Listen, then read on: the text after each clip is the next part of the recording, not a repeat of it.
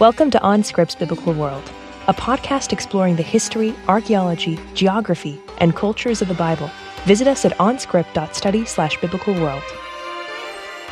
Hey everyone, welcome to the Biblical World podcast. This is Matt Lynch coming to you from Regent College in Vancouver.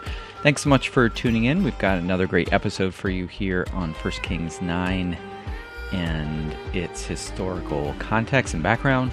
So we hope you enjoy this. And as always, we appreciate if you're able to give us a rating or review on Apple Podcasts or wherever you listen. I know we say that pretty regularly. It really is helpful, especially with a new podcast like this one, to help other people find us and learn about what we're doing. So we'd appreciate your help in that. And most of all, we're just grateful that you're listening and hope that it's helpful to you and that it gives you a deeper sense and awareness of the broader biblical world. Thanks so much. Enjoy the episode.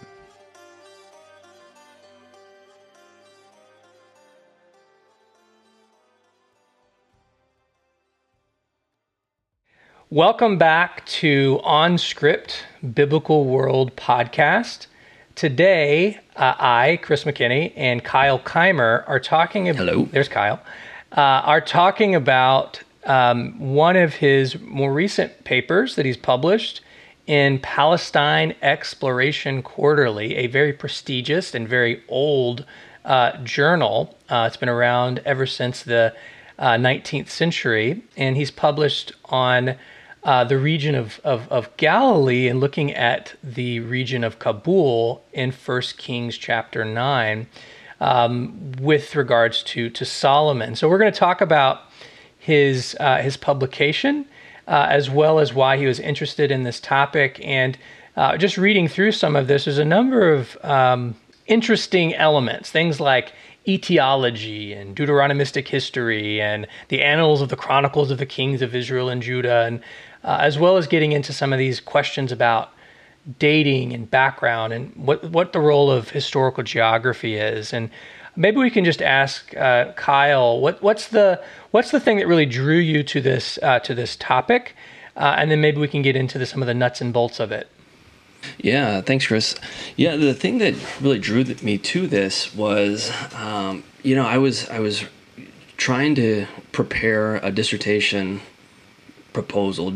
idea, and I wanted to do something with fortifications. And so I was looking at all the archaeological reports, fortified sites, and passages in the text, and came across the site of Horet Rosh Zayit, which is identified today generally as the biblical site of Kabul. And you just got really fascinated in this site, and so it led me to looking a bit more at where this shows up in the text and what its role is, and because you have this really interesting combination of Israelite type pottery, if you will, from the early Iron Age too, but you also have a ton of Phoenician pottery at the same time, and so you're looking at some sort of border type site perhaps. And the interest kind of grew from there. And then as I looked at it from one of my other big interests is military, strategy, tactics. And so I started focusing really on this site and thinking about it. And then I had the opportunity one year while I was over in Israel, eventually got to the site and found it. It's kind of in the midst of a forest right off the edge of the road today, and was really just fascinated with it and the strategic potential of this site. And as I was looking at it, the passage in 1 Kings 9 really kind of stood out as here's this little 3-verse passage that you could easily gloss over, and it's this correspondence between Hiram, king of Tyre, and Solomon, and it talks about the kind of cities of Kabul. And I kind of went from there, and the more I looked at it, I was like, oh, there's actually a lot we could draw out of these few verses when we look at the historical geographic context, when we layer on military concerns, even when we start to layer on economic concerns. And so it kind of built and built and built from there, went through a number of permutations, and voila, there it is. Yeah, it's always fun to kind of get behind the scenes of a research project and where these things start and how they go. I mean, sometimes if it's a paper, it'll just strike you as you're reading something else. And that's usually for me the way it is. And I'm studying on a specific topic that I already have planned, and then come across something that I hadn't thought of before, and it just kind of develops and snowballs from there. And it's just always interesting the way research and these discoveries that you have develop. And I actually think that's one of my favorite parts about being a scholar associated with Bible and archaeology, is just trying to figure out these things and always being surprised by things that people haven't thought about before, or perhaps were just not noticed. Why don't we do this? Why don't we read the passage? I'm going to read it. I got my accordance on my screen. And those of you who have not used accordance, you should. It's a fantastic... You mean you don't have it memorized? I don't have it memorized. Well, I do. Chris. I do, but I have it memorized in Hebrew, so I'm going to read it in the ESV. Oh, yeah, okay. Yeah, I'm going to read That's it. fine, I'm going to yeah. read the English translation. So it goes like this. At the end of 20 years, in which Solomon had built the two houses, the house of the Lord, or the house of Yahweh, and the king's house. And just a brief comment here. If you want to go back and read those, you can in 1 Kings chapter 6 and so on, where we have the house of Yahweh taking 7 years and the house of Solomon 13 years. And so this is detailed in great depth over the course of the opening chapters of the book of Kings. And so it's saying, after all this is over, Hiram, king of Tyre, had supplied Solomon with cedar and cypress timber and gold, as much as he desired. And of course, the connection there with cedars and cypress is because of Tyre's close proximity to the Lebanon, which is actually the mountain range, not the name of the country. Tyre was a city-state kingdom, and it had access to these mountain ranges. And it says, King Solomon gave to Hiram 20 cities in the land of Galilee. But when Hiram came from Tyre to see the cities that Solomon had given him, they did not please him. Therefore he said, "What kind of cities are these that you have given me, my brother?" So they are called the land of Kabul to this day. Hiram had sent to the king 120 talents of gold. 1 Kings 9, 10 through 14. Now, one of the real questions, or one of the real important elements of this section of scripture, which is famous because not so much because of what Kyle wrote on, although maybe it'll be famous after he wrote on it, but what follows it is something that has really, you might call, Exhibit A of the high chronology versus low chronology, maximalist versus minimalist divide. Because if you go to the next verse, you of course find references to the building of the walls of Megiddo and Gezer and Hatzor, but this actually precedes that, and it deals with this negotiation between Hiram and Solomon, and trying to come up with repayment. And there's all kinds of questions about the historicity, of course, of Solomon. But there's also questions about the historicity of Hiram, and where is this gold coming from? Where is the silver coming from? Is this historical? Is this not historical? And one of the interesting things that has developed over the last decade or so is it turns out that there's a number of silver hoards that have been found in Israel, and they're actually able to trace where the silver was first mined. And it's been shown that these hoards that exist in the 10th and the 9th century from such places as Tel Dor, that they actually originated in Sardinia, off the island of Sardinia, and were brought through ship to the land of Israel.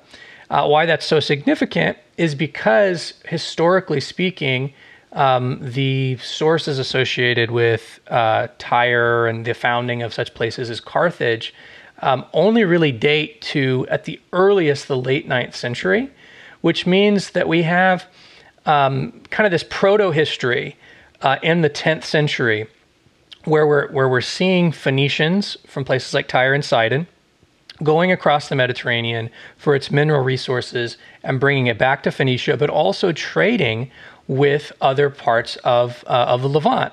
Now, we can't archaeologically put those things together unless we find this, let's say, in Jerusalem or other parts, and they're well dated to the 10th century. But let's just say that it's pretty clear now that the Phoenicians were traveling the Mediterranean as early as the 10th century, and were bringing back silver and probably other minerals, including gold, to their own homeland and depositing it at such places as Tel Dor, which seems to fit very nicely. And so the backdrop to Kyle's argument has been not confirmed historically, but we have enough evidence to say that this is a legitimate thing. The Phoenician kings were doing this in the 10th century. And so once we get into the question of repayment, it becomes really interesting.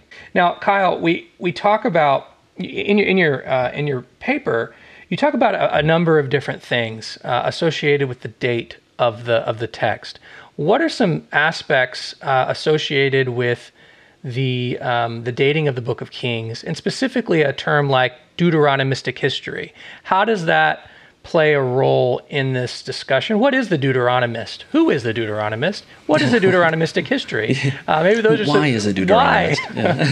How is the what's the going Guardians of the Galaxy here with what's his name? Who? How is Gomorrah? But can you give us some insight into the role of the Deuteronomistic history in this passage? Yeah, I guess to start with who is or what is the Deuteronomistic history, just rolls off the tongue there.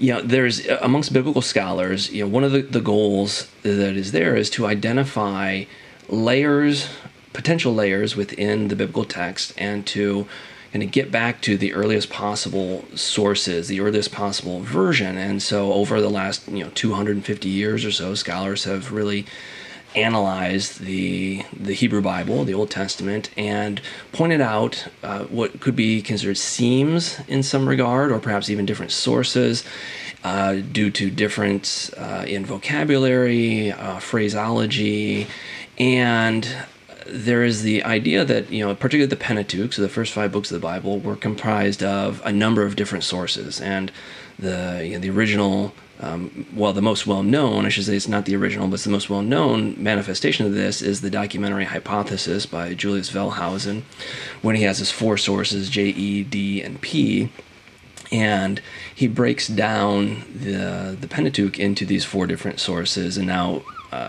so J is the Yahwist, that is he refers to the God of Israel by the name of Yahweh. E is the Elohist, he chooses to refer to God as the more generic Elohim. Then you've got the D, the Deuteronomist, who uses a language that is very particular to the book of Deuteronomy. And then you have P, which is the priestly source, and they're the one who's concerned with all things priestly, the book of Leviticus, things that most normal people gloss over, let's shall we say.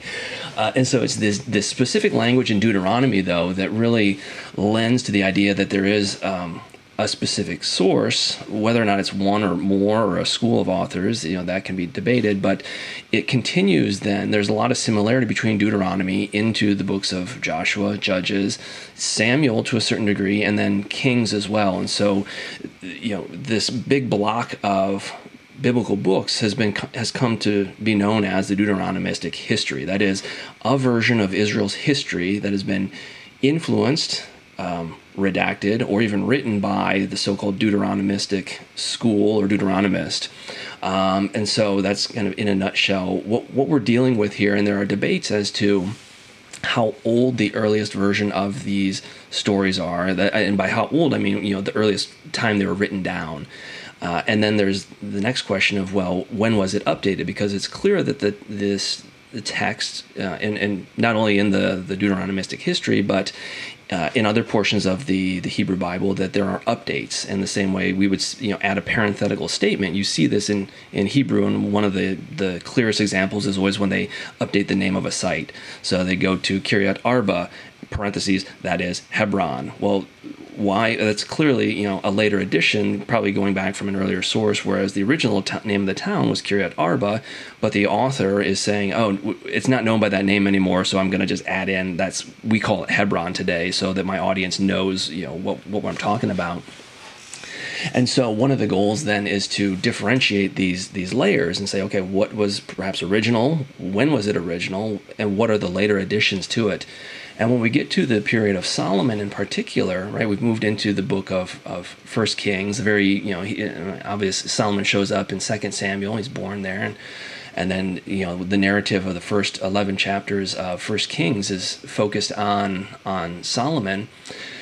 You get some really interesting and complex literary developments taking place there, and in a way that you don't necessarily see in the discussion of the reign of his father in the book of Samuel and even of Saul. And so, the nature of the sources perhaps is slightly different as we move into Kings. Part of this probably being because there are different sources, but we also, well, there's a number of issues, and so I'm just trying to figure out which ones we should focus on. So there's the literary aspect of when is the text written, why is it written, by whom is it written, and when is it updated. And so to just focus on that issue for a second, a lot of scholars, well, some scholars, again, depending on who you talk to, will say that an early version of this history of Israel was composed already in the days of Hezekiah in the 8th century, and it was drawing on earlier court records, court documents, and then someone came together and wrote this narrative and kind of blended together oral traditions, if you will, written documentation, perhaps other sources, and boom, you've got the early version of what we know then to be this Deuteronomistic history.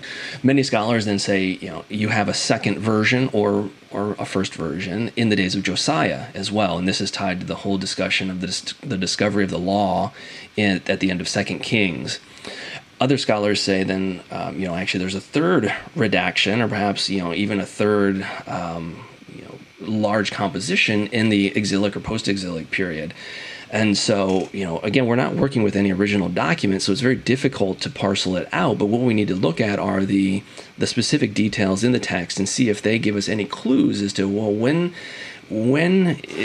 is this story set, kind of historically speaking? Can we determine that? What details can we corroborate kind of externally with other ancient Near Eastern sources to give us any pinpoint for when a story might be reflective, even if it has undergone later revisions, later changes? And this was one of the things that I love doing with this passage is that there's a huge question about, as you mentioned already, Chris, whether or not this passage is a historical reality or it's a fictive creation, whether or not it should date to the 10th century, maybe the 8th century, maybe it's just made up and later on.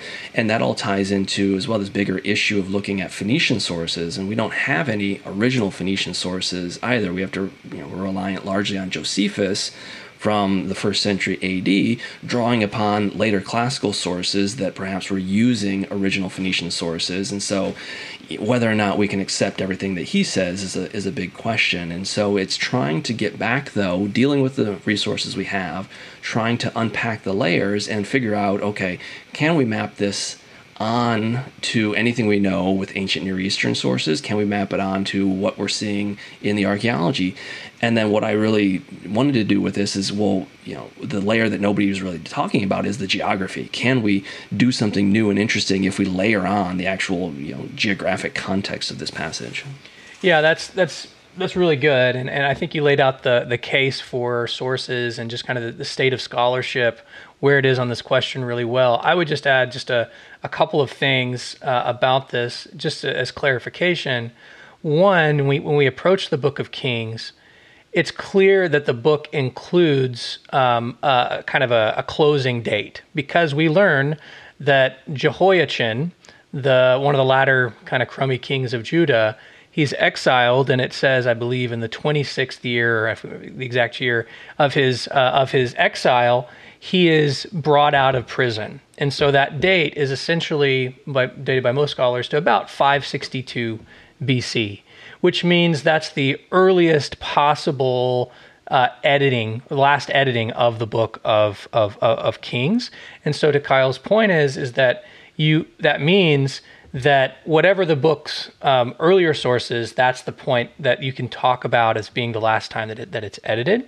But what's really interesting is, like, when we have the case of Hezekiah, you have material from Isaiah in there. You have 3 whole chapters from Isaiah, which most scholars consider to be well dated to, or at least part of Isaiah, to the 8th century. But then you also have this material from Solomon, which we're discussing. Now, another element to this, just as way of clarification, the book of Chronicles essentially uses Kings and Samuel as its primary source for telling its narrative. Now, it may have other sources. It may also, and seems to, tell its story in its own way, with skipping over things like David's infidelity and things of that nature. But just as a way of thinking about it from a source angle, the Book of Chronicles mainly uses the narrative of canonical Kings and Samuel, or at least the version that existed then. And then the third thing I wanted to add is I love this question about Josephus and the dates of the Tyrian kings. And if you haven't read this, I really recommend doing it. It's fun. It's not in Antiquities or in the War of the Jews. It's actually in his famous one of his smaller books, but one of our famous books, Against Apion, where he cites all of these different details from other authors. And he's actually our only source for most of this stuff, where he brings in stuff that is 3 centuries old by his day. And at least from what I've seen and studied this pretty closely, I would say that there's a pretty good correspondence between what we read in what's called the Tyrian king list that Josephus relays through a couple of different classical authors that he knew, and what we find archaeologically, because we see them synchronizing quite well with kings in the days of Ahab. We have various inscriptions, particularly in the later periods, that line up well, which seems to point to a relative consistency, where Hiram would have been a king in the mid to early 10th century, which would align well with the days of Solomon. And so, again, we can't say with absolute certainty it's a much later source, but there's a lot of nice synchronizing that you can do that seems to fit this evidence. Now, before we get into the geography, which I know we're both wanting to do, maybe I could ask you a couple of things. What is an etiology, and what role does something like the phrase "to this day" play into this questions of etiology and the date? How do those works? How do those things work?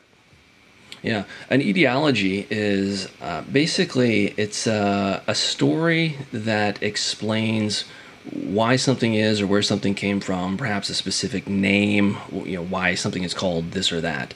One of the best examples that I would use in class is the story of the kind of serpent in the Epic of Gilgamesh, where Gilgamesh is off on this journey to reach immortality and eventually overcomes all odds and meets up with the kind of Babylonian Noah, as many people call him, Utnapishtim, and he's like, how did you what is the secret to everlasting life? And he says, well, nobody can reach it, but here's a little secret. There's a plant that grows at the bottom of the ocean, and if you get it, and you'll be able to regenerate, and you'll be able to be young again. And so Gilgamesh, not one to shy away from killing anything or doing anything grand and adventurous, goes off, finds this plant, but he's so exhausted from the retrieving of it that he lies down, falls asleep in his boat with his plant. And wouldn't you know it, that pesky serpent who shows up in so many ancient Near Eastern things comes onto the boat, eats the plant while he's asleep, and sheds his skin because he became new. So this is an etiology. Did a serpent actually come up there and eat it and become new? Well, no, but it explains why a snake sheds its skin, at least as the ancient audience understood it. And again, they're trying to make sense of this. So these stories help them to make sense of why something is the way it is. And the etiology in this particular case in 1 Kings is this name Kabul and Hiram coming, and it's attributed to him that a region known to the biblical author as Kabul goes back to this correspondence between Hiram and Solomon, and it comes from a statement made by Hiram. So it explains where a specific geographical name came from. Now, the interesting thing in this passage is that it goes on and says, and this is, it's known as this name to this day. And this is a phrase that we get in the biblical text on a number of occasions, until this day. And it's a marker that, viewed by many scholars, it's a marker that a source is late, because, here you have the author basically sometimes fabricating a story to explain something. Perhaps he's drawing upon an original document, but the point is that the text, as he's writing it, is late, because he's letting you know that with this phrase. He's saying, in my day, right, we know it as this. It goes back to, good old the days of yore. I don't know where it came from, right? But now in my day, it's still known as this. And oftentimes this is taken as a phrase that something is being fabricated. And so I delved into a discussion of this particular phrase, and actually turns out that when you look at the way it's used in the Bible, it can there can be a lack of historical reality, not for any particular malicious reason, but that's just because maybe sources didn't exist. But by and large, the most majority, there's no inherent claim one way or the other to whether or not something is historical or ahistorical with the use of this frame. And so on the one hand, scholarship, I think, has developed a framework that, when you see this phrase, you're going to find something that's kind of made up. And that actually isn't necessarily the case, and it really needs to be evaluated on a case-by-case basis. And so what I argue in the paper, and what as I was thinking about is, well, we actually need to turn it a bit on its head, because the author is giving us a clue, not necessarily that the source that we have in front of us is late, but we need to think about the sources the author is using, or the traditions the author is drawing upon. And if anything, the fact that he's using this phrase until his days tells us that those sources are actually earlier, that they already exist and have existed for X number of years or X number of generations. We don't know precisely, but the secret is those are already well known and well established, and they're commonplace for this author later on. The other aspect that gets worked into this whole discussion is that oftentimes the use of this phrase is done for very specific reasons to make an additional point in the text from a kind of narratological perspective. So it's not just, it's not a chronological issue per se for the biblical authors, but it's one of kind of ideology or part of the bigger narrative. They want to draw your attention to something very specific because it has a significance in some way that they want, they really want to draw out. And so the ancient audience would have known this kind of technique in a way that perhaps is lost on us as time has gone on. Yeah, I think this is a really good explanation, and it kind of reminds me of something that I'm always fascinated by, and that is, as scholars of the Deuteronomistic history or whatever section of scripture associated with narrative, like the Pentateuch, or trying to get to the original sources and that type of thing, we're often asking these questions. But particularly in this area, I always like to just think of the stories as they're told by the ancient Israelites and Judahites themselves. And so thinking about this story, if you lived at Megiddo, or you lived somewhere in the Jezreel Valley, let's say in the 8th century or the 9th century or whatever it is, after Solomon, let's say for the sake of argument that this actually happened and it's historical and everything, every time they pass through it, they think Kabul, and they think, what happened? Oh yeah, that was the trade that was made between Hiram and Solomon. And it's this story that essentially, when you really think about it, is the Bible to the people living in the land of the Bible.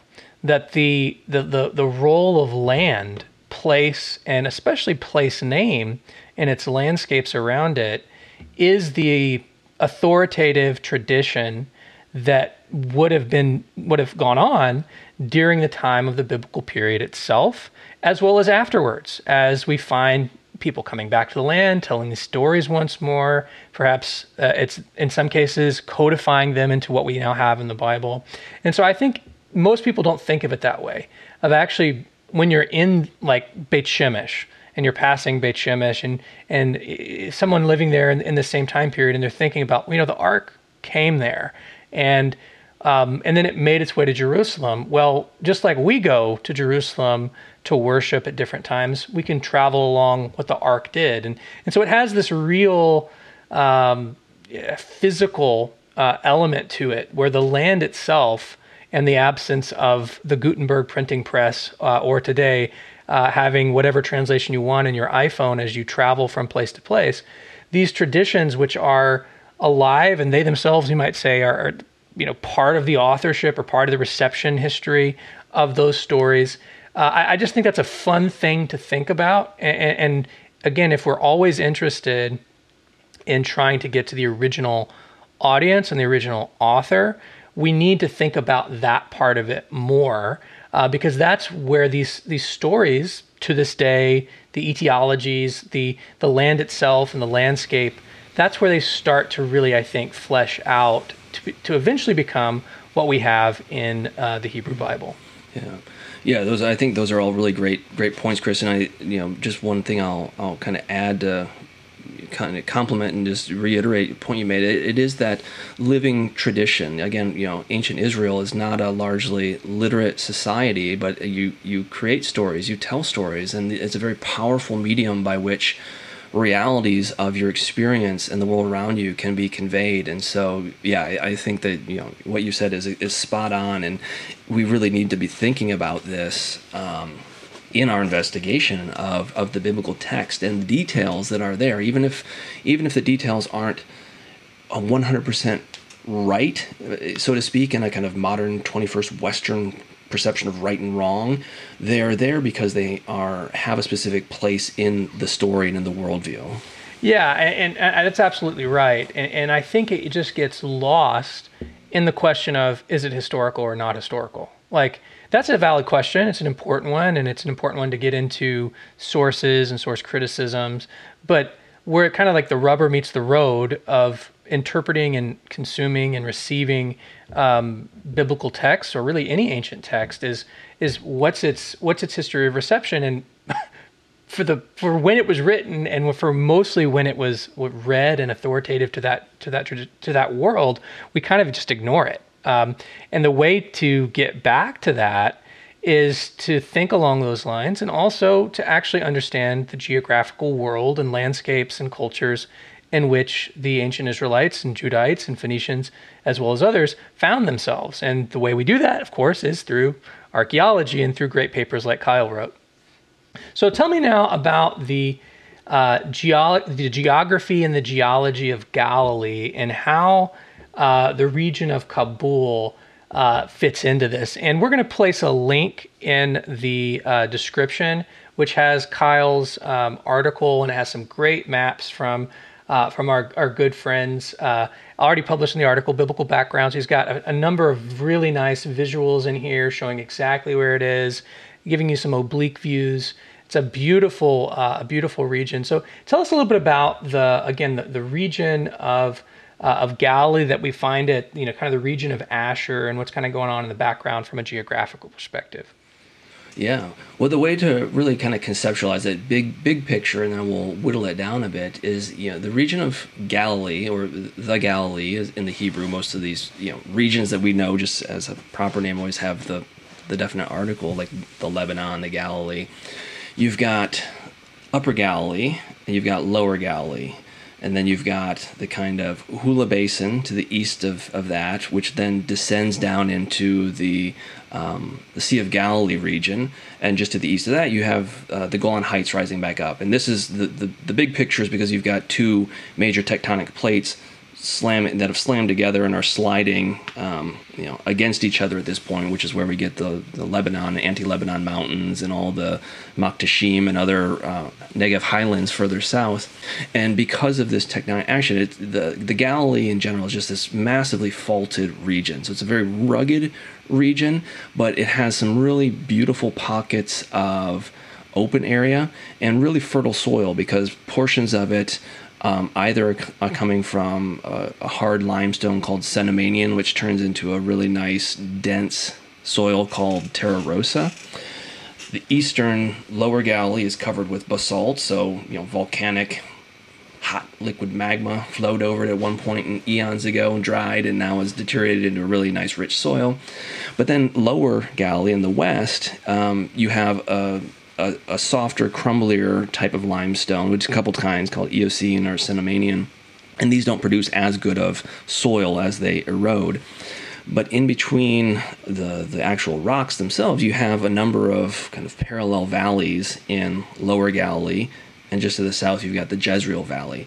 So, there's this famous passage in Josephus that he says, the Galilee is of such a nature that even the laziest of people are motivated to come here and be farmers, because all you got to do is throw the seed in and boom, you've got, everything's there. And that's not only because of the nature of the soil and the topography, but also because the Galilee is very well watered. You get a lot of rain up there, and this is something as you move further south, it dissipates. And so, the northern part of Israel, Lebanon, Syria today is very well watered, which, again, people who've never been there or just see the movies think, it's all flat desert. No, it's not. Galilee is very lush, very green, lots of water. You've also got the headwaters of the Jordan, kind of popping up from the Lebanese mountains and flowing through the Hula Basin and then making the Sea of Galilee. And so you've got all these, the natural topography, but each one has its own character. So Upper Galilee literally is higher in elevation than Lower Galilee. It's like a giant plug, just got pushed up a bit. And then as you move south into Lower Galilee, it's fragmented by these east-west valleys. And then as you move further south, you get the wide open Jezreel Valley. And so this is a region, though, that needed to be, or I should say, people wanted to cross, and this is one of the big questions that I put out there, and this is a question that my kind of teacher, Jim Monson, who founded Biblical Backgrounds, really put in my mind. He's like, why do people go where they go, and how do they get there? And the other question is, why don't they go other places? And this was something I thought very hard of one day in Jordan when we were driving down the so-called Namala ascent, the ascent of the ants, and it was, you'd have to be an ant to go up, a giant ant, but you'd have to be an ant to do this because it was rugged and there was no possible way. But, Bedouin figured out. They were driving trucks up and down it over this. And so, but why would they do that? Well, there has to be a certain convenience. And I like to tell my students, it's not about, finding the easiest route in antiquity to get from point A to point B, but oftentimes it's finding the least difficult route to get there. And so this is I think all of these are really important questions for understanding the Galilee, because it is this really fragmented geological entity that, okay, why do you even want to go there? And if you don't want to go there, why do you want to go across it? And then how do you go across it? Yeah, I think those are some excellent points. In fact, I would just add that one of the problems, you mentioned water there, one of the problems in Galilee is often too much water. You have with the Hula Basin and the Jezreel Valley and other parts where it wasn't until modern times that they were able to drain them sufficiently to where you could have major occupation. You had issues with mosquitoes and malaria, and so it's very different than what is normally depicted in films, and normally people think of the caricature of the desert when they think of Israel. The Jezreel Valley, Galilee is very much the opposite of that. And the other thing I would just add also is one of our difficulties in modern day, and I feel I find myself always doing this, is we can't think beyond the modern national borders that exist. And what I mean by that is, at least in this case, is Israel and Lebanon, the countries of Israel and Lebanon.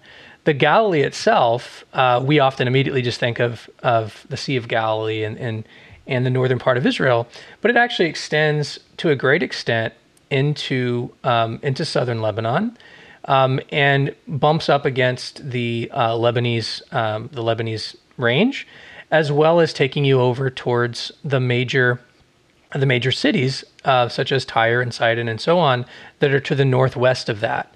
And so in some ways it's helpful because this has always kind of been a border zone between this is really where we also get, you might say, the border between southern Levant and northern Levant, or northern Canaan and southern Canaan. And it seems to have always been that was the case, that south in the area of Galilee goes further, or sometimes it's pulled towards the north. And so the question is, which way is it going to be pulled, and depending on the political factors involved with all of that. But the area that we're looking at, that Kyle talked about, is in this area on the western side, the plain of Asher. It's also sometimes called the plain of Akko. It's actually one of my favorite places to visit in all of Israel. Unfortunately, besides this, there's not very many biblical stories associated with it, and so it's kind of off the beaten path. But in ancient times, it had the second river in all of Israel running through it. It has the Kishon River, which drains the area of the Jezreel Valley. It's just absolutely packed with tells. I mean, there are ancient sites everywhere, all along the plain of Asher, plain of Akko. It's a very beautiful climate, close to Lebanon. You have on the northern side the mountain range of Rosh HaNikra. It talks about these white cliffs that you can still visit today and see where there was a tunnel dug out there in the modern period. And all of this is actually pretty well described in the book of Joshua. It talks about 20 or so, I think it's 22 cities of the plain of Asher, and describes this whole thing essentially between Mount Carmel and Rosh HaNikra, this beautiful plain. And the area of Kabul seems to sit on the kind of the southeast corner, just on the edge of the hills of the plain of Asher. And with all that, we can ask the question, what was Hiram complaining about? It's pretty nice. What is it that he doesn't like about these? Or maybe is that just part of this whole question? Yeah, no, that's one of the key questions, because you look at it and you say, oh yeah, this is nice, and you can go up to the region around Cabri and get all the avocados you want today. And but when I looked a bit closer and looked at the topography of this kind of Akko plain, and then also the mountains, so just to come back, make one quick point about the natural border between of the northern end of Galilee is really the Litani River Basin, and that's in southern Lebanon. So you're right, we tend to think about modern borders, but those really rarely actually tie in with ancient borders or even the geographical reality of the land. That is a natural way that they conceptualize their space there. But basically from the Litani Basin, you rise up into Upper Galilee and drop out. You've got this giant mountain ridge, and then it dips down. Sometimes the mountains are going straight down into the Mediterranean on the east. And so what's Tyre? Well, Tyre is an island, right? You've got this mainland settlement as well that goes with it, but the main site is an island off the shore. And how do you get all of your supplies to an island, right? We have this idea that Tyre is just this dominant force in the universe in the Iron Age, and they do become that certainly by later in the Iron Age. And we've got the passage in Ezekiel that talks about all the trade flowing through there, and there's good reasons to think that this started, as Chris mentioned already, earlier on in the Iron Age as well. But having seaborne trade is one thing, having a stable economy and food source is another thing. And the nature of the topography around Tyre is such that you don't really have much of a hinterland because of the way the mountains of Galilee flow down really close to the sea. You've got a narrow coast, and so probably Tyre is looking to expand to the south, whereas the further south you come, it expands a bit, but it's really only south of the Rosh HaNikra ridge that you get more of an actual plain. And then as you move further south, south of Akko, even though you have this beautiful plain, which is there, portions of it in antiquity just wouldn't have been habitable because not only is the Kishon flowing out, and so you'd have to cross that, but it can bring some flooding. But then you also have a second river called the Naaman River that flows and is diverted by some small sandstone ridges. And so this led to actually a decent amount of swamping forming south of the site of Akko. And so the very southern portion of this plain antiquity, you certainly encountered some swamps, and even up on the mainland around Tyre, they've done some studied the ancient landform. There we go, whatever that term is, and it was quite swampy there too. Yeah, there you go. And it was swampy there too. And so Tyre really has no major hinterland where they can grow crops that in a sustainable or even predictable manner. So even though, here they are in Galilee where there's tons and tons and tons of water, they don't necessarily have the greatest ability to grow crops, particularly if they get a population of any sort. And we don't know much of anything about the density of the island of Tyre. I mean, it can't be that many people, but as it became more and more powerful, the mainland settlements certainly grew. So where is all the food coming from that these people need? And this led to my thinking of, that is a good question, because you've got all these huge valleys in Lower Galilee. You've got the Jezreel Valley, but those are blocked by the western hills of Lower Galilee and this so-called Alonim Ridge, which forms a bit of a funnel and causes the Kishon stream to, it goes through the opening between the Alonim Hills and the Carmel range. So it forms a natural border in some regards, like the natural topography between the coast and these beautiful lush valleys in the Galilee. Yeah, I think you did a nice job just describing the vicinity, and it made me think of something I always like to do when I'm with a group. And I usually do it at Caesarea as you're first kind of getting a glimpse of the area that the Phoenicians and people would have. I like to climb to the top of the theater and kind of look over. And there, of course, you're going to want to talk about Herod Agrippa dying, as we have in Acts 12. But embedded into that story is something that demonstrates exactly what you're talking about. And this is Acts chapter 12, verse 20. It says, Herod was angry with the people of Tyre and Sidon, and they came to him with one accord, and having persuaded Blastus, the king's chamberlain, they asked for peace because their country depended on the king's country for food. In other words, all the way down to 44 AD, when this text is associated with, because this is when Agrippa dies, we know that Tyre and Sidon still had to rely on Judea, Samaria, and so on for its food. And in this case, it's an imperial context where Rome is perhaps dictating some of these trade agreements that were still probably worked out on the ground by these different officials. But essentially, it's the same thing we have described in this text in 1 Kings chapter 9. It's also the same thing that we can probably infer from such passages with Ahab and Jezebel, why we have a trade agreement or an alliance that is made between Sidon on the one hand with Jezebel and her father Ethbaal and Ahab. What's part of that? Well, the Bible doesn't really give us that information, but given these other texts and what Kyle has just described in terms of the agricultural hinterland that is really absent for the Phoenician city-states and how this would have worked over time, it helps us really understand why there were some of these natural partners between something like Tyre and Israel, or if the tide turns, let's say in the 9th century, and Israel kind of doesn't even have control of its own stuff. So maybe something like Tyre and Sidon might be more inclined to team up with Aram Damascus. Or maybe it's just going to branch out and make these other alliances. And maybe that kind of weight of burden when they're under the Assyrian control is part of the impulse for why they would want to again and again join these various rebellions. So it's the agricultural aspect, which is especially associated with climate, hydrology, topography. All of those things are major dictating points for history, regardless if we're talking about right now.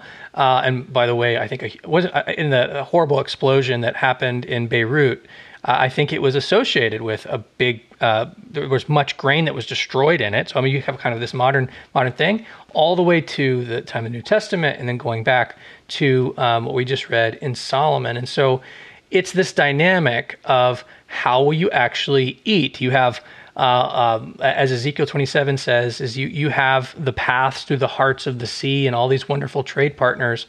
But if you can trade ivory and you can trade ebony and you can trade all the wonderful things from the east, incense and so on, and reaching the entire Mediterranean world, but if you're not able to sustain your population next to Tyre and Sidon, you're not going to be able to make it work. And so this is part of the behind the scenes to the question, and where geography, as well as a knowledge of how the geography and the background of the geography plays a role in history, can really help us understand this text. Yeah. I'll just add two things. We have this explicit reference in 1 Kings and even in 2 Samuel, when David originally has an agreement with Hiram, right? He's getting cedars and other supplies, but he's giving them food. And then what does Hiram want from Solomon? He wants as much food as he'll give him.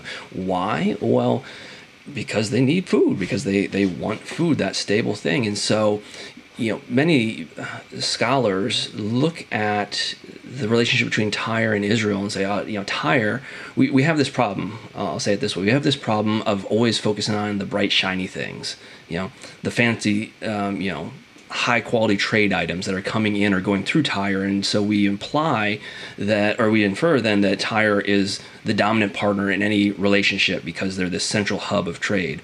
Well, okay, that's one way to think about it. But when we dig beneath the surface, what are they eating? That's the other. It's these more mundane type of things, though, that really drive the reality. And, a king can have all the people in the world supporting him, but if those people don't have food, they're going to be dead. The king won't have anyone to support him. So what's one of his duties? Well, he should ensure that his people have food. And so it's a very mundane thing, kind of archaeologically, historically speaking. It's not exciting and drawing the attention, but it's the really foundational element that is coming through, I think, in particularly this text here, that the reality is, yes, Tyre might be very powerful trading high quality goods, but they are in no way the senior partner in an agreement with Israel, because Israel has basically the ability to cut them off from, number one, massive supplies of grain and food, but also they can cut them off from trade coming from the east, from the south. The Jezreel Valley and this region of Lower Galilee, we have to remember, is a trade nexus. It not only is it east-west trade coming from Arabia up to the Mediterranean, but it's also north-south coming from Egypt, going all the way up to Aram and then around to Mesopotamia and vice versa. All of this is going right through Galilee, which is why it's kind of known as Galilee of the nations to a certain degree, because it becomes a melting pot later on, and you see this in the New Testament period in particular. I mean, it goes from Isaiah already in the 8th century, but then it's picked up again in the New Testament with the idea of Galilee of the nations. It's this melting pot, and whoever controls this crossroads of trade is the one who's in control. And, we could cite any number of resources. Thutmose III, when he comes, he takes Megiddo. He says the taking of 1,000 cities. Well, why? Well, number one, he takes over this coalition of Canaanite and Hurrian enemies. But by taking Megiddo, you open up the control of this crossroads, because Megiddo is situated just south of a ridge that goes across, a small ridge that goes across the Jezreel Valley. And it's basically the only place that doesn't get swampy and wet year round. And so you control Megiddo, you control all the trade all year round, you make money, and people are happy. So there is this very real, component then when we think about the political situation and say, Tyre, very good at trading important things. That's not all there is to the picture. Yeah, I think that's really, really helpful. And also just to riff off of your points, and I'll try to make this brief because we also want to talk about the archaeology, but thinking about the smaller kingdoms, and we're thinking mainly about the Iron Age, but you could say the same thing for the Bronze Age as their city-states that are in the late Bronze Age under the Egyptian domination, or before in the Middle Bronze Age when they're independent. They're never an empire. Like, they're just they can't become an empire because they all have different pieces of what is required to sustain an empire. Along the coast, you have these ports. Along the the hinterlands, you have good agricultural areas, and of course, there's trade across in the Arabian Desert. But none of it is enough to result in the type of empires that we see develop in places like Egypt, along the Nile with great cities, in Mesopotamia, whether we're talking about the Assyrians or the Babylonians. They have a base that's so powerful and so stable that they can branch out from. And even with that, throughout various times in history, weren't always able to establish an empire. And so when we think about, even when we talk about Solomon, and that's why I think even just the terminology empire is so problematic, because an empire implies also that it lasts, and it doesn't last at all. Like we're talking about 40, 50 years of prosperity, and how long did it take to get to the peak of that? When was the peak of that? How long do those conditions actually last? And so it's kind of part of this whole question. And I just think that there's a basic division that you can make with the land of Canaan and its smaller material parts at any point in time in history to the major empires that do exist and eventually take over at different times. But what your point is you're highlighting it's because they don't have port plus hinterland plus all these other things needed to establish this massive civilization. And that's just as true for Tyre as it is for Damascus, as just as true as it is for Jerusalem or Samaria, or any of these, Gath, any of these states. They don't have all of these components. And that's why they're susceptible to when as my former teacher, Paul Wright, and I think he borrowed it from somebody else, when the cat comes, the mice run away. When the cat's away, the mice can play. And that's what we have mostly in the Iron Age, these mice kingdoms, these smaller kingdoms, playing with one another and fighting with one another until they can control bigger and bigger pieces of the pot. So with that, let's switch to the archaeology then. In light of this, it works all nice and good geographically, and we can imagine it from a historical perspective and comparison that fits. But archaeologically speaking, is there evidence that there's anything going on in this area in the 10th century?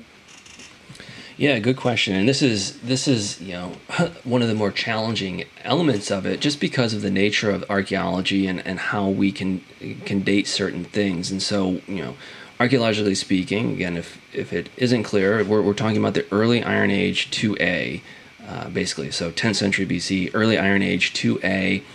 And, there are a really relevant point to this whole discussion is, what chronology do we accept, and how do we kind of segment the Iron Age?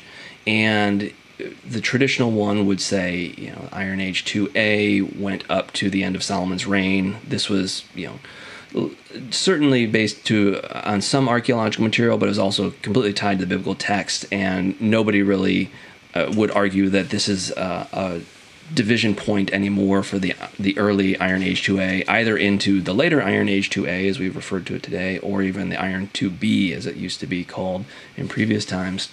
Can I just say something? Yeah. I think what you said is such an excellent point that people don't often understand. There's a difference between archaeological periodization and history, as well as what we have in the biblical text. The sub-periods, the divisions that we have, are not always directly tied to dates that we have associated with a particular king. Sometimes it's just subtle changes that we see in the material culture, but sometimes it's a definitive event, like the year 701 BC, where we have Sennacherib coming to the land of Israel and just ravaging the kingdom of Judah.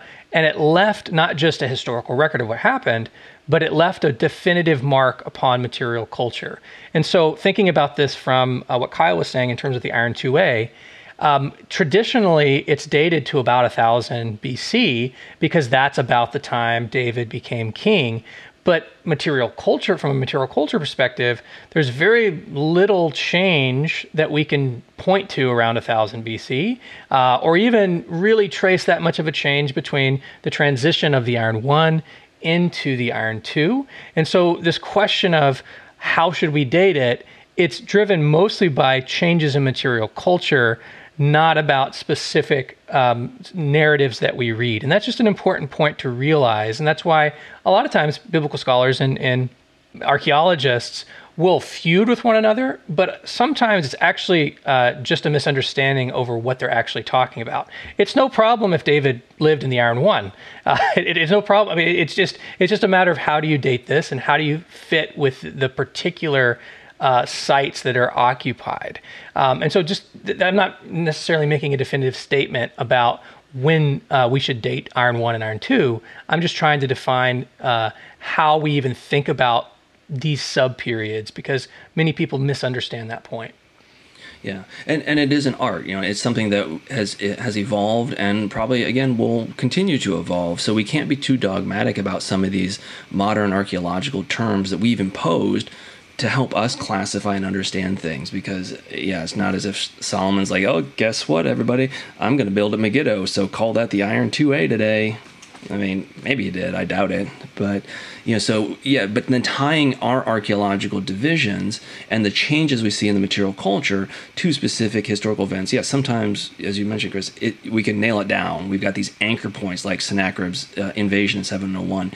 We used to talk about Shishak's campaign around 925, 927, but that has kind of fallen on greater criticism, and I don't think most people would accept that that's as strong of an anchor point, because there's just a number of variables. Some of the archaeology that's connected to it just doesn't come from really good context, and so we'll just pull that off. So that means that there's no strong archaeological anchor point, or historical event, I should say, that we can pin to the archaeology for this time period. So when we're talking about the Iron Age 2A, really, at this point, we're talking about a period of almost 200 years from, let's say 1000 BC, 980 BC, down to at least 850, 830, some would say even 810, almost down to the end of the 9th century. And so where do you divide that within that? I mean, a 200-year period is a really big chunk of time, and there is a clear shift somewhere in there between the earlier material and the later material. Ceramic forms change, decoration changes a bit, but how then does that map on stratigraphically and historically? And so this is the process that we're still navigating, and this is what I was looking, particularly in this article, at some of the bigger picture things to try and parcel this out, because there is this ambiguity, and say, okay, is the archaeology of the Iron Age 2A in Galilee, are we looking at the early Iron Age 2A, which we would say is basically late 10th century or mid to late 10th century, so historically speaking, essentially the days of Solomon, which again raises another issue because we don't know precisely when Solomon reigned. It's we're given a rough date. Or are we looking at the late Iron Age 2A? And sometimes it's not always easy to divide it out. Archaeologists are now doing more radiocarbon analysis to try and narrow this window, and we're getting to a point where we can clarify to a certain degree, but it's still not precise as we might like it for tying things to the historical narrative. But the bigger picture stuff that I was interested in, started noticing, and what I thought formed a nice pattern, is that you look at some of the major sites in the Hula Basin. So you look at the site of Dan, you look at Hatzor, you look even at Tel Kinneret or Tel Kinrot, which is just on the northwestern shore of the Sea of Galilee. And you see this clear shift. At whatever point you want to see it, you see a clear shift from Hatzor stratum 10-9, which is a kind of only occupies the western half of the Acropolis, and it has a casemate wall. You see that expand into stratum 8 as this, it basically doubles in size, takes up the entire Acropolis, and now the new portion of wall is this massive solid fortification wall. So something has changed. The nature of the settlement, it's doubled in size, at least doubled in size, and they're building a stronger wall. Why is that? Okay, so I'll leave you with that. And then we look at the site of Dan as well. It's one of the largest city gates you will ever encounter in the land of Israel today. And why do they make it so big? Well, let's think about the historical situation of what's going on there, and when did they make it so big, right? Underneath of this, it seems that you have a smaller structure, and again, this can be a bit debated until some of the final reports are out, and maybe they expose a bit more of the stratum 4A material there. But between stratum 4A and 3, or even 4B and 4A, there's a shift in the scale of the fortifications there. At the same time, you see these smaller fortresses, what I'll call fortress, smaller kind of casemate structures that are kind of defensible in Upper Galilee, and they exist and then they're gone. So how do these relate to the changes with these other major tell sites that we're looking at? Are they contemporaneous? Are they not? And what I looked at is, from the big picture, well, what else is going on? We've got the Tyrians or Phoenicians in the northwest. We've got Israel, whether we're talking about the United Monarchy or even the Northern Kingdom of Israel later on, and then we've got the Arameans in Damascus. And from what we can tell at this point, in the 9th century, Aram Damascus starts to become this dominant power, and it's also at the time that Israel is this kind of major player in the Northern Kingdom. So what is the border between these two power players going to look like? And we get the picture in the biblical text, which is our only real historical source for coming at this, is that it's a back and forth type thing. Sometimes Aram Damascus swoops in, takes over. Sometimes Israel is stronger and swoops out and takes over. So the sites, and this is my assumption, the sites that you're going to find there probably will be fortified because they're border sites, and there's energy put into that. And what you see is that this fits historically and archaeologically, if you depending again on what kind of chronology you accept, with the evolution of Hatzor and Dan and Tel Kinneret and some other sites in the region, is that from the they start off as smaller sites, then all of a sudden, boom, they become big and well fortified and massive.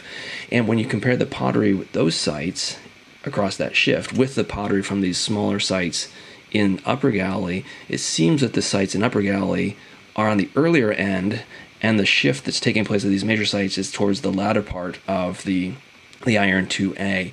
And so historically speaking, I started wondering, well, clearly there's an effort to buffer against Aram Damascus, but what about the relationship with Tyre? Well, again, we only have the biblical text to kind of inform us, and this is, we see a shift between perhaps not necessarily animosity between Hiram and Tyre, but a status quo, into the early days of the Northern Kingdom of Israel, where it seems that Tyre and the Northern Kingdom are buddy, right? Because Ahab marries Jezebel, Omri is making these connections. And so is this a type of relationship that's going to require a strong border fence, strong border defenses, or not?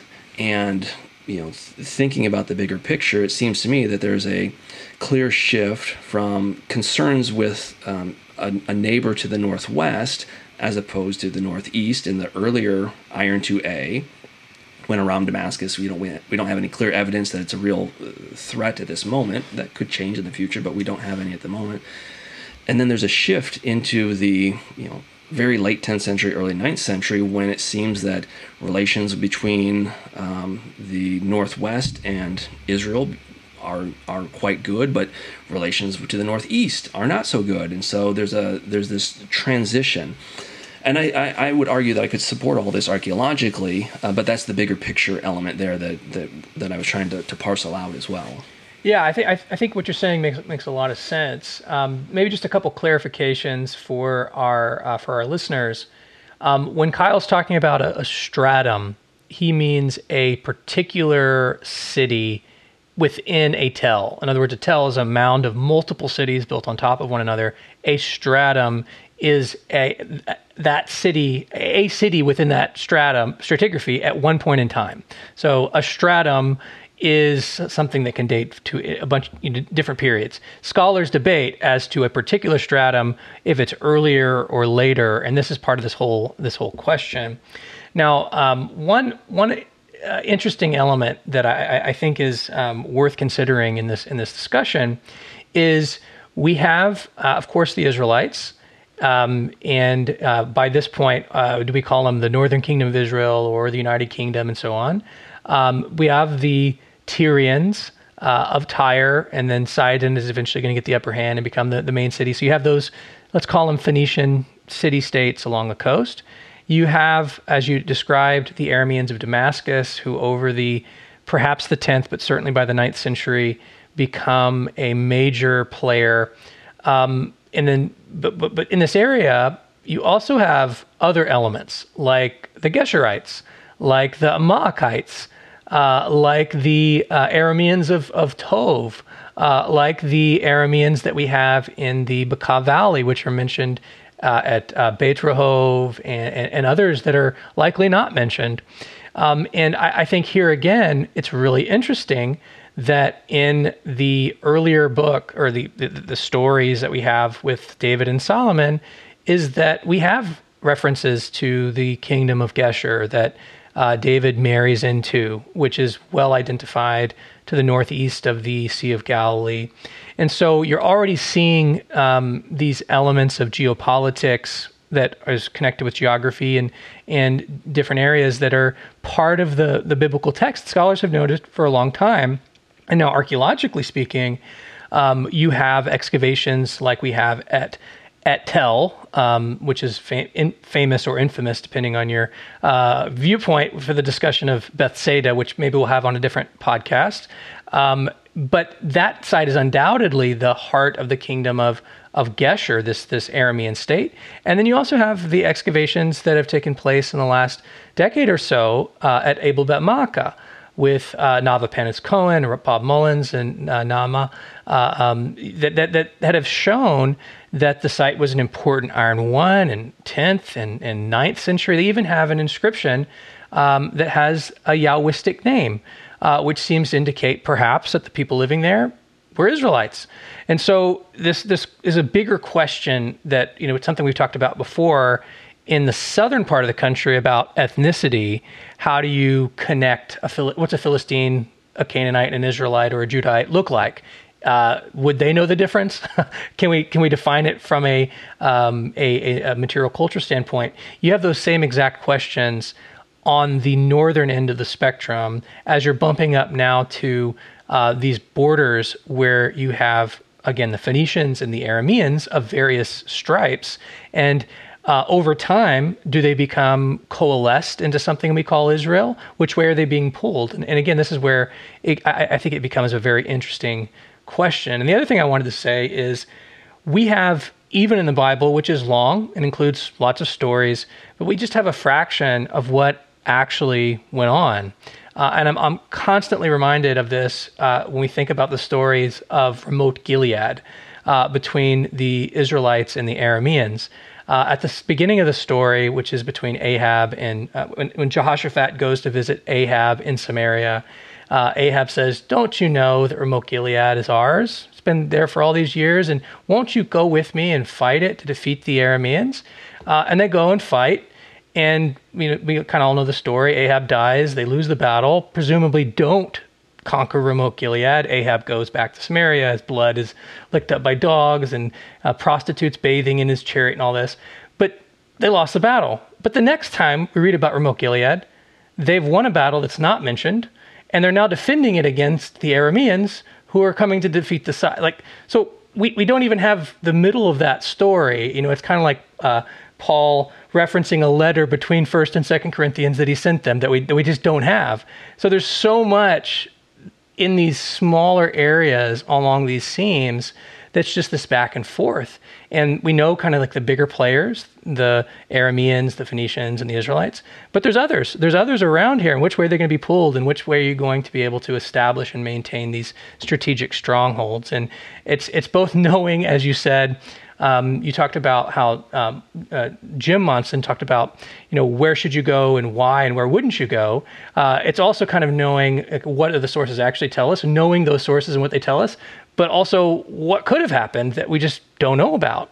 And it's kind of putting both the geographical as well as the knowledge of the historical sources with the archaeology that it never is going to allow us to get to exhaustive knowledge. But knowing, kind of all the variables involved, I think is, one, it's interesting, but it also shows you, I think, a better result from trying to reconstruct all this. Yeah.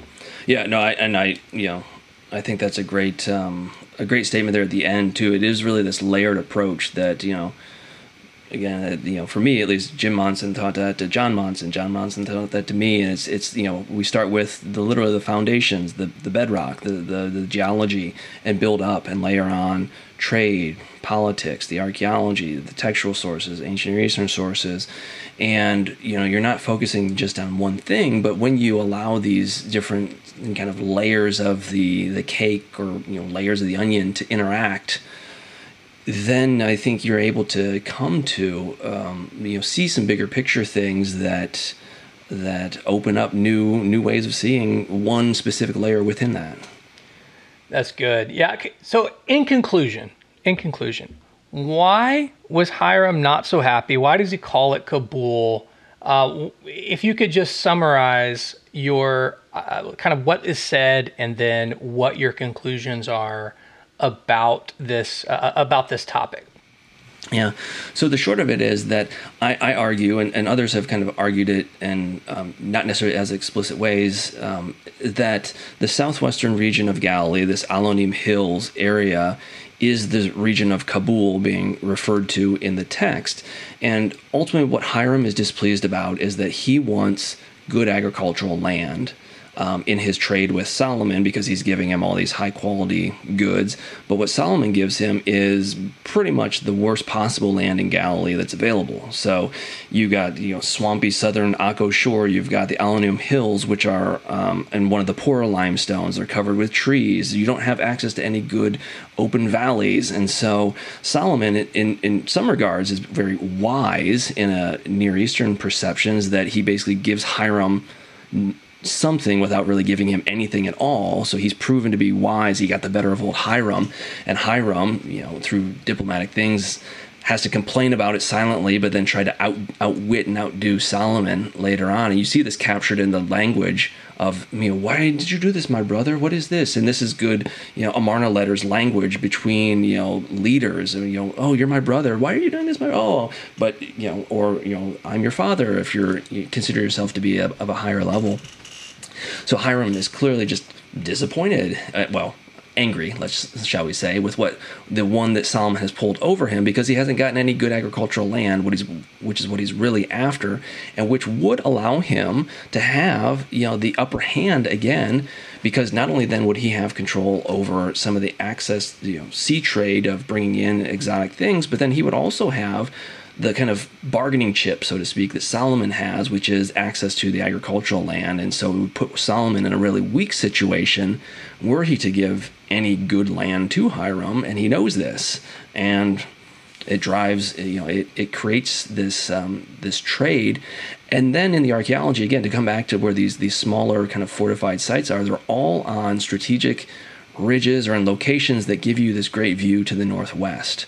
So if they are military settlements of any kind, they're going to provide someone to the southeast that added strategic defensive benefit. Whereas someone from the northwest, i.e. Tyre, you wouldn't have that, because the mountains continue to rise up to the south and to the east of most of these sites. So they don't have the same strategic value the other way around, so to speak. So essentially, it was good for nothing. This territory, exactly. Which is what it means.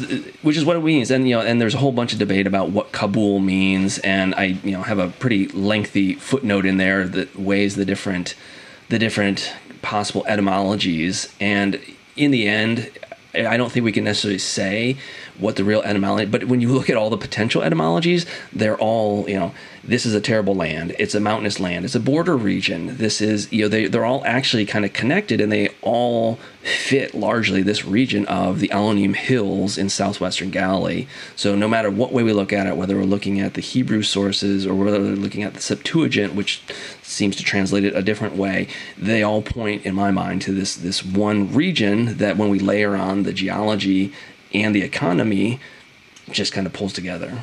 And just one other thing to that, it's still called that today, or at least a town in the region, retains that name, which is interesting too. If it does mean good for nothing, there's kind of a remembrance there that you're living in good for nothing town, and it's just funny the way that name could live on, and maybe they didn't think about that anymore, but it just continues in the Arabic. So maybe what you're saying is that as we wrap this up, that Solomon, this is just another example of how wise Solomon is, and we can compare him to such figures as Abraham and Lot. When they're choosing which land, you can choose the land and I'll keep whatever is left.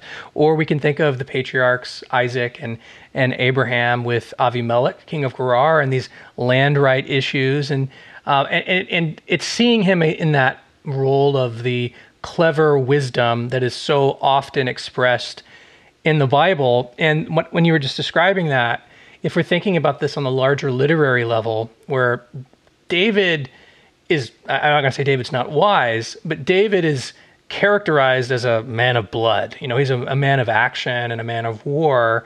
And not to say that he maybe didn't have these types of things that aren't recorded, but the Bible wants to convey to us that Solomon, by his very name, is a man of peace. How do you make peace? Well, David made it peace through war. Solomon, by his namesake Shlomo, is going to make peace through agreements and through wealth and prestige and power. And so from the literary side, it fits in very nicely with that component. But as you've demonstrated, it can both be literary and also have a historical background to it. And that's often the case in the Hebrew Bible, and particularly in the times of the kings. It's not one or the other. It can often be where we can trace both of these features. And my last comment is, if King Solomon was in my fantasy football league, and he's going to offer me a trade, I'm going to pay care. I'm just going to decline it immediately. Probably a good idea. Yeah. I wouldn't trust him. He would probably dominate that league year after year. So. Yeah. He's going to looking for newbies who he's going to try and somebody who's got an ACL torn that's just not announced yet. So yeah. Anyway, this was fun. I think we've also thought of some future episodes, maybe thinking about some of these regions and Bethsaida and other things that we'll talk about in the future. But until next time, it's been fun, and we'll catch you on a new episode coming up soon. Associated with geography and other things. So, Kyle, thanks for coming on, and I always enjoy our episodes together, and look forward to the next one. Thanks, Chris. Yep, great time. You've been listening to OnScript's Biblical World podcast. If you enjoy this show, please show your support by giving us a rating on iTunes or wherever you listen. You can support the show by visiting onscript.study/donate. Until next time, keep digging.